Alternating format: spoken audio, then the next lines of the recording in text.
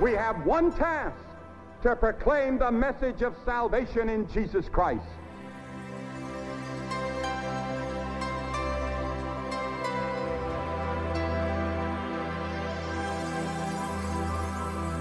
The whole church must be mobilized to bring the whole gospel to the whole world. This is our calling. These are our orders.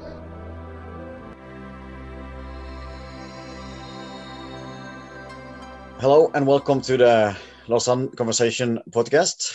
My name is Christian Lande, and today we'll be looking at church planting and specifically at how do we mobilize and train church planters and other pioneers for the growing harvest in Europe. And with us we have someone I would call an expert on the topic, who's at least been working on it for many years. Øyvind Haugland, very welcome. Thank you. Yeah. It's great to have you here.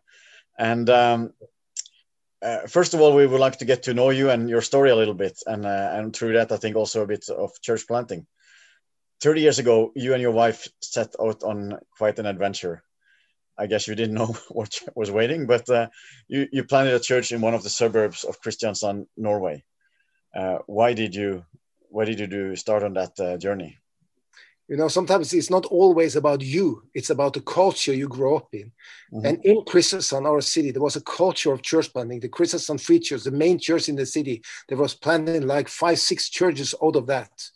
And so I grew up in a church plant that I come to faith in.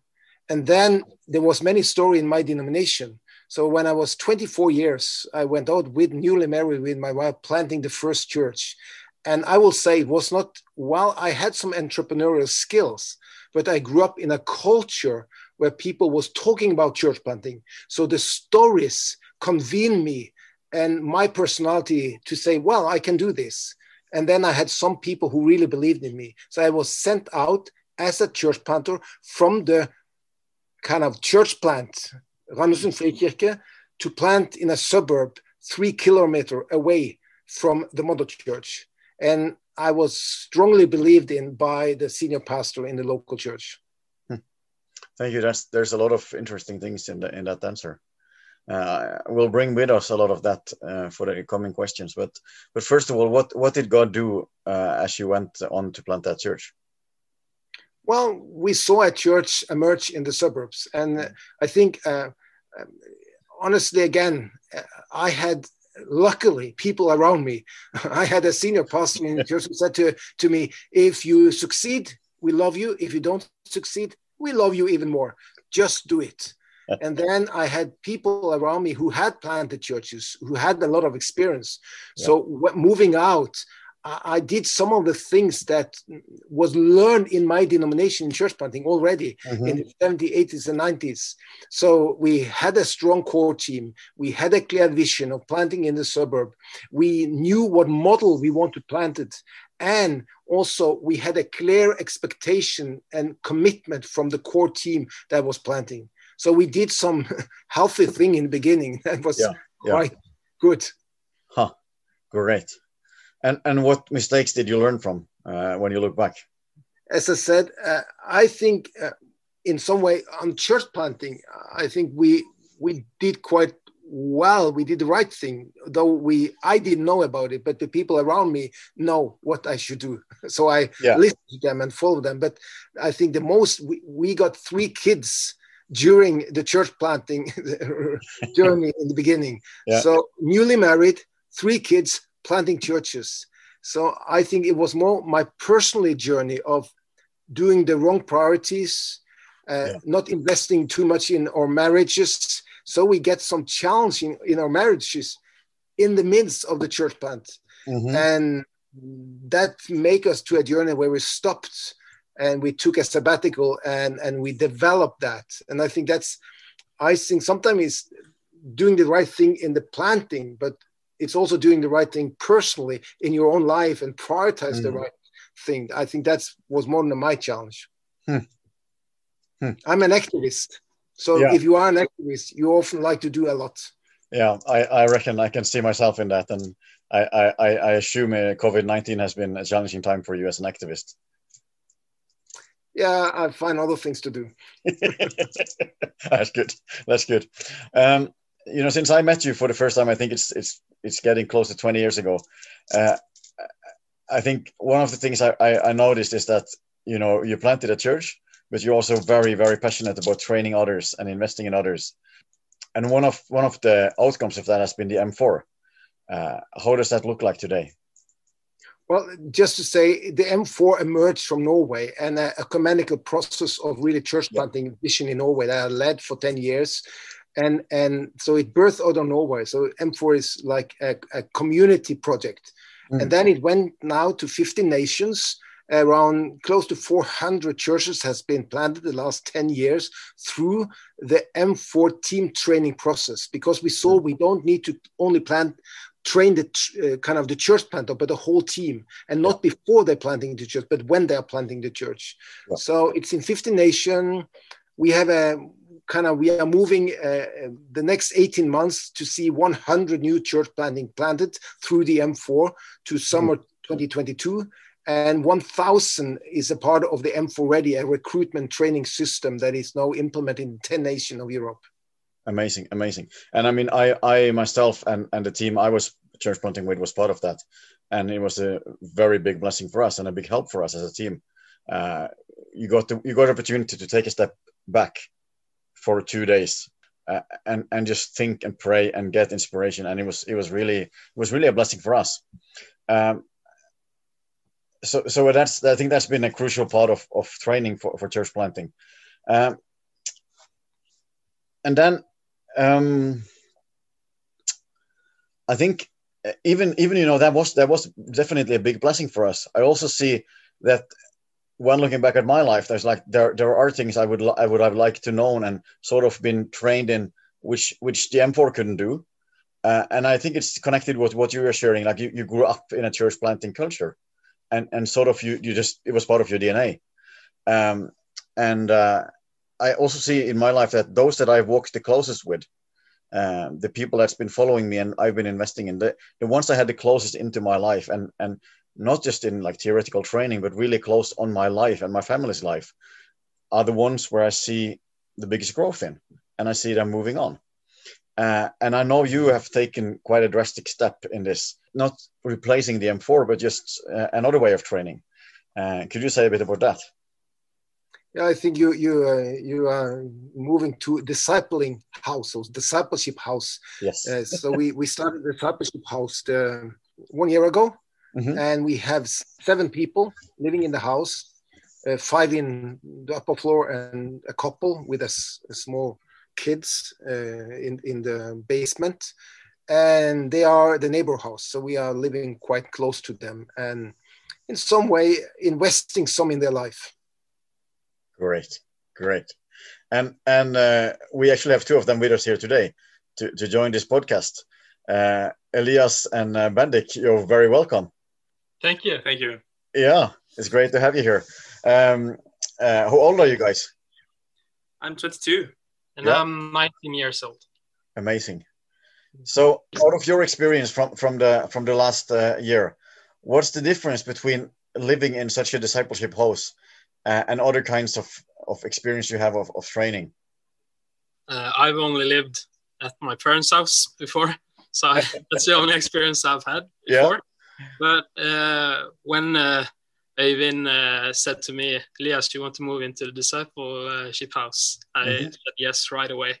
Yeah. Because what I've experienced from the last year is that you have a home with other Christians around you that you can share your faith with, and they can relate to what you're talking about. And it's also a really big relief I've felt that I can come home and there are 4 other guys that I live with that meets me with a smile, and we can share the gospel with each other. We can pray together and we read the Bible together. So I feel like the discipleship home has given me fuel throughout the days and the weeks, and it's been a really good experience for me. Amazing. Yeah, so I've been living in I went to Bible college and lived in a house with 6 other girls, actually. So yeah, I'm ready for marriage after that. But we didn't get so much time to read in the Bible as I wanted. We didn't get so much time to pray as I wanted. And after Bible college, I moved into a house with four guys. And we were all Christians, but we didn't read so much Bible and pray so much together. So when I went to move to Kristiansand, I got a house where I could read more in the Bible. I could pray with our guys. I could reflect on questions that is hard. I could get thoughts that I didn't think about myself. And that has been a path for me that I've been growing as a disciple. I've become a better Christian. I believe myself. I've become a better person in that way, and feel like I'm now trained to go out and meet other people with what I've learned from the past 8 months. So what I hear is that the difference between what you're doing now and what you've done before is like you've also lived with other people, like as young people often do beforehand, but now you're more conscious about. And you have a more clear vision for what should this look like. And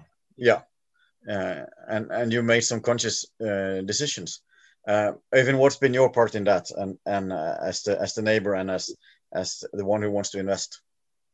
Yeah, I think my part, and not my part, Linda and me, my wife's part, absolutely. Yeah. I think that they can say that it's not really my part; it's us, our part. Yeah, absolutely. And it's that we create a space where we have some expectation. We have expectation of rhythm, of community, of fellowship with each other, and of serving others. Yeah. So to move into the house, there are expectation of rhythm, of community, and serving others. Yeah. So, and that's clear up front when you move in. Yeah. And in some way, what we do as adults, we keep them a little bit accountable. Great. So we have every month we are sitting down with them and talk, how is life, how is things going, and keep them accountable, not to a super Christian kind of thing, like you need to be it's more to a more everyday rhythm that they can, if possible, take with them into the normal life. So what we try to do is create a sustainable rhythm in a house that make them work in some disciple rhythm and disciple pulls into their life that could be sustainable also in the long run. Beautiful. So I think you're quite hands-on and you're giving direction, and I think the fact that you actually gave a lot of clarity beforehand. So the guys who moved in, they knew what they were moving into. I think that's a pretty important thing. And it keeps us young because it's so fun, and there's amazing people to be with. But that's beautiful, and the fact that it's fun to train others in that way is actually quite important. And I mean, this is close to how life will look like when you're moving on. Why is being in a bubble of a Bible school, for example, is quite different from what normal life would look like. Yeah, great, thank you. I'm one of the things I'm involved in is I'm part of the Lausanne Younger Leaders Network in Europe, and team who's leading that. And we've realized as a leadership team of those young leaders that often there's a quite big gap between young and older leaders in churches and organizations in Europe, and often that young leaders feel often alone and they're struggling and they don't know where to go. And we found that the reason for it is more a misunderstanding than people don't wanting. And often that the younger generation thinks that the older ones are too busy. They don't have time for them. And the older generation often tends to think that we are not relevant for the young ones. They're not interested in us and our experience. Elias and Bendik, to start with you, is the older generation relevant to you? And if so, in what way? So absolutely. I've grown up in this church, been in this church my whole 19-year-old life. Yeah. And from I was a little kid to where I'm now, the elder generation has encouraged me on my way with Christ. Beautiful. They have prayed for me and walked with me through the services and other things we were doing in the church. And they served us by being leaders at our groups when we were younger, like we have saying in-betweeners when you're before the youth age. They were in our groups and really saw us and saw potential in us. And I think it was 2 years ago, we were at this trip with the whole church. And I was the leader of the youth group. And we had set up this meeting where two from the older generation were talking to a group of younger youth. And they could share their experience with Christ, and the youth could share back their experience. And it was an amazing experience to see what we could share with each other, and how they have lived in their time as a youth and how we are living now. To give each other advice throughout the days we are living. So I think mixing the youth with the older generation is so important in the church and in general in life. Yeah, great. And I love that, this is not just when you were 12 or 14 that you wanted the older generation, but you still want it when you're 19 and probably when you're 30 as well. Yes. Yeah, it doesn't stop. Thank you. Yeah. Yeah, I think they have a lot of experience that we don't have because they have taken so many steps with Christ over maybe 10, 20, 30, 40, 50 years. And that is making me interested in knowing what they have experienced to grow myself. And when I lived in Trondheim, I had a mentor and he was 70 and retired. He was a doctor before he retired. And he grew up in a non-Christian family. But met God and Christ when he was studying in Austria. And after that, he went to Asia, preaching about God, giving the gospel out to a lot of people. And for me, that is some experience I want to feel. I want to know what he has been experiencing through so many years. And he was praying for me. I know he's still praying for me. He's sending me text messages still and wants to know how I am. And for me, that is a way that I know that the older generation is so important for me as a 22-year-old guy it's so good to know the older generation in that path. Yeah. So the key here is that he's basically interested in you and your life. Yeah. Beautiful. I think that's an encouragement for me as well, as someone who's in between the young and the older generation, probably, I would like to be interested in the young people and what's going on in their life. Thank you. Eyvind, I know that you're a busy man. You are an activist, you said, so you have a lot of things going on, but still you're not too busy to start a discipleship house next door. What convinced you that that's worth the time? Because it takes time from your busy schedule. So I have an idealistic view of things, some things. I say what you going to model in your nation, you have to do locally. Yeah. And what you're going to model in Europe, you have to do in your nation. And I believe many are withdrawing from the real life. So for me, I have to be local and involved in the discipleship, involved in doing church and doing church plant. If I should have a voice in European context, talking about something I don't do is difficult. I have to do it. Yeah. So it's kind of, I want to be in the real life. And again, a discipleship is not my thing. It's our thing. It's Linda and me. It's our family. Yeah. It's important to say. Yeah. I know from my marriage that my wife is so instrumental in building trust and relationship. Yeah, beautiful. But honestly, I think we need some reverse mentoring. I think the young generation can mentor us a lot. And they don't maybe understand this, but it's a little bit selfish also to be with them because I learned too much. I learned so much myself. Amazing. thank you guys. I think this is something for all of us in Europe to think with us. Let's walk close as generations, and yeah, let's not let this gap grow, but let's do something to take it away. I think it's also important to say that we are a generational church. So we believe that God worked through generations. So he's Abraham, Isaac, and Jacob's God. He's three-generational God. So we need to always work in generation. Yeah, beautiful. Elias and Bendik, a last question to you guys. Do you see yourself involved in church planting in the years to come? I mean, it's hard not to when your boss is Øyvind Haugland. That's allowed to say.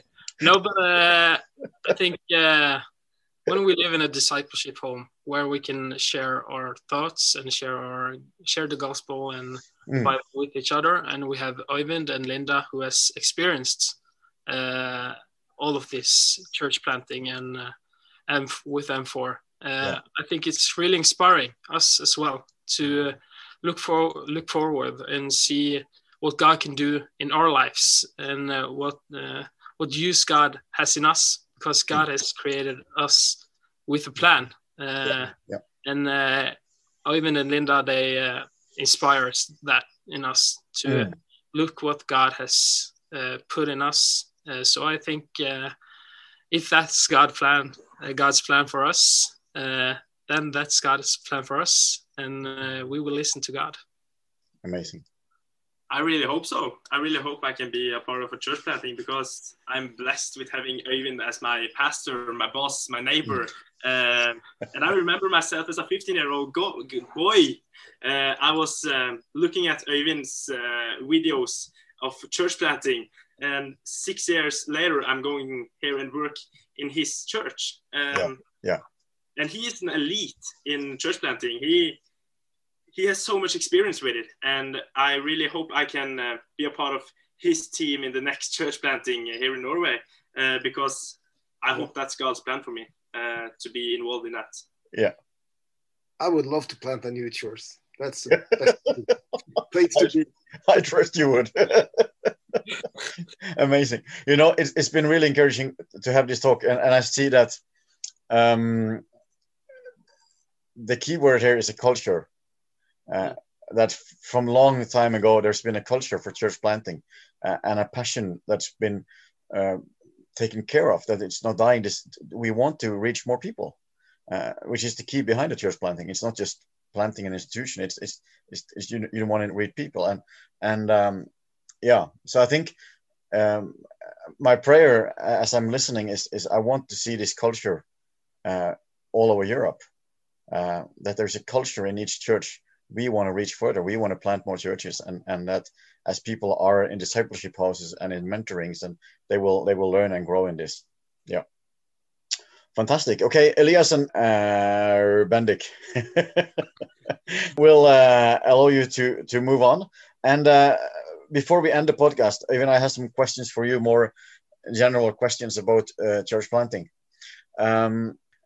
First one is how has the COVID-19 pandemic impacted the church planting movement in Europe? You know, I don't think anyone have overview of that question. Yeah. I think it will affect the church quite dramatically. The good thing with church planting, often they are small. So even if you are small, and often you start always with small group and multiplying small group. So many of the church plant just continue to be who they are. Small groups of people meeting together. Yeah. And I think that's the strength. Some churches have been more find ways of doing kind of more connect with people in a digital world and see people come to faith through that. I see, like with the M4, some of the process we have postponed a little bit to start with new churches. But in Czech, they start in the middle of the COVID now with 9 new church plants within the M4. Amazing. In Ukraine, they're starting with 10 new church plants within the M4 2 weeks from now or 1 week from now. So a lot of the training have been online because they can meet offline with the small teams. Yeah. So I think church planting moving on, and probably there is because of the pandemic, there is a new openness for the gospel, and that as a new opportunity for also church planting. Yeah, but I totally agree. I think this time coming now, when things open up and starts, getting normal, people will have so many questions, and people will long for community. So it's just a time to start church planting. Yeah, but at the same time, research from Switzerland, newly researched last 14 days from Switzerland, show that probably 25% of the church who former were active in the church will not come back. Huh. So for the traditional church could lose maybe 25 of the members after COVID. So that is also some of the research done now, that we could see a shift in how we do church in Europe. That's interesting. It could just, long term, that might actually be a blessing. Well, we have, for some churches, it will not be a blessing. No, but like for the church in general, it's kind of like a pruning. But yeah, that's a whole other topic. One more question about church planting. Very generally speaking, you could maybe say that the harvest field in Europe can be divided in three groups. One being nominal Christians, and the second one being secular post-Christians who've kind of totally detached from church and faith, and the third one being believers of other religions, often immigrants and descendants of immigrants. And my question to you is among which of these groups do you see that church planting is happening the most in Europe today? Well, the most progressive church planters in Europe are the Africans and people from immigrant background. Yeah. They are the most progressive church planters, more or less, in Europe. And then you have a lot in the Northern Europe. You reach kind of the fringe of people who have kind of a Christian background or some kind of Christian, and also in the kind of Spanish Catholic area, because that's in the culture. But you also see churches really reaching, we call it sometimes conversion-based church planting. You win your team for Christ before you start the church. And because you are totally in either post-communistic area of Europe, where there are no people who are knowing Christ when you're planting. You win your team for Christ. And you see church plant that's coming from that place also. So the question is where in Europe, because Europe is so diverse that it's very so fragmented and diverse. So it's difficult to answer. But in the northern part and kind of Europe, immigrant church is quite a lot, and we're reaching the fringe, not maybe the extreme secular people mostly. And which one of those three groups is could you say maybe is the most challenge harvest to reach? It's different from place to place in Europe. It's I think you see also that the post-Christian, the people who have no idea about faith, they have never seen a Bible, they don't know the story of Jesus, they have no clue. Often you see that there is you can share the gospel in a new way because you have not the tradition that is a filter for the gospel. So I think the challenge is just different. Thank you. You just spoke about quite a lot about the culture for church planting within a church and within a movement. What would you say to pastors, denominational leaders of organization? What role do they play in the church planting movement in today's Europe?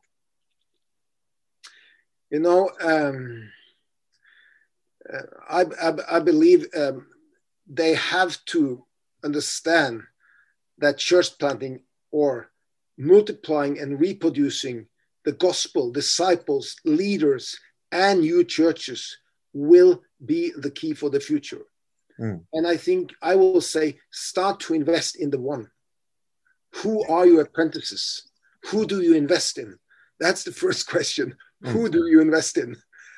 And at the same time, as a leaders, we need to give a visionary space where people can run and give vision for church planting into your denomination. Even if you think it's nearly impossible, but it is possible because you have entrepreneurs, leaders that want to do it. But if you as a leader can either open the doors or close the doors, and the key denomination and national leaders can open doors or close doors, and the people are there. The question is if the leaders open the doors or if they close the door, if they gave a visionary space for multiplication and reproduction of churches within their denomination and organization. But start with one. That's I can see that from my life. There were leaders in my denomination who cast that vision and who gave space for me to get involved in church planting and invested. That's my story also. Yeah, exactly. Yeah, that's great, and that's a good encouragement and challenge for those leaders. I've been involved in two different church plantings, one in Norway and one in the Czech Republic, and the second one with my wife. And I think when looking back, I can see we have had a lot of joys and celebrations, but we also see some quite heavy disappointments and feeling like when you're just feeling like a failure. You can also see that in the Bible. Lots of stories from Paul's life and other people's life, disappointments. And what would you say to those of us who from time to time face discouragement and are like, come on, and some people even losing faith in church planting in Europe? What's your message? My message to these people is relax. It's not your church, it's not your ministry, it's God's. Enjoy God in your personal life, live with God, be close to Him. And if you lose the joy of God in your personal life, you lose the joy of God in ministry. So, ministry is something we are sent to. Our calling is to be with Jesus. And if you lose that relationship, even everything can be hard. Life can be hard. But I will say, get back to the first thing, your intimate relationship with God, and really water that and be there. Then I think something will change. Great. Thank you.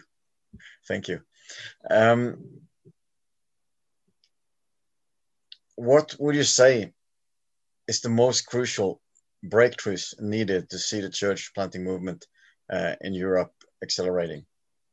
I can phrase this in different ways. There is evangelism urgency. We need to start to believe in the gospel again. Jesus died for my sin. He stood up and resurrected for my righteousness. Like, we need to preach the gospel and believe in the gospel again. And I think that we have lost the gospel during the years of or kind of denominational, organizational, historical church. We need to start to preach the gospel again, and we need to start to make disciples. And we need to change the language of the church. Someone will say, those who create the language owns the paradigm, and those who owns the paradigm leads the future. And we need to change the language of the church in Europe to a place of reproduction and multiplication. We will never reach Europe the way we do church today. We need to start to reproduce the gospel, disciples, leaders, and new churches, and even networks and bigger works. We need to come to a place where reproduction and multiplication become the norm in the language and behavior of the church in Europe.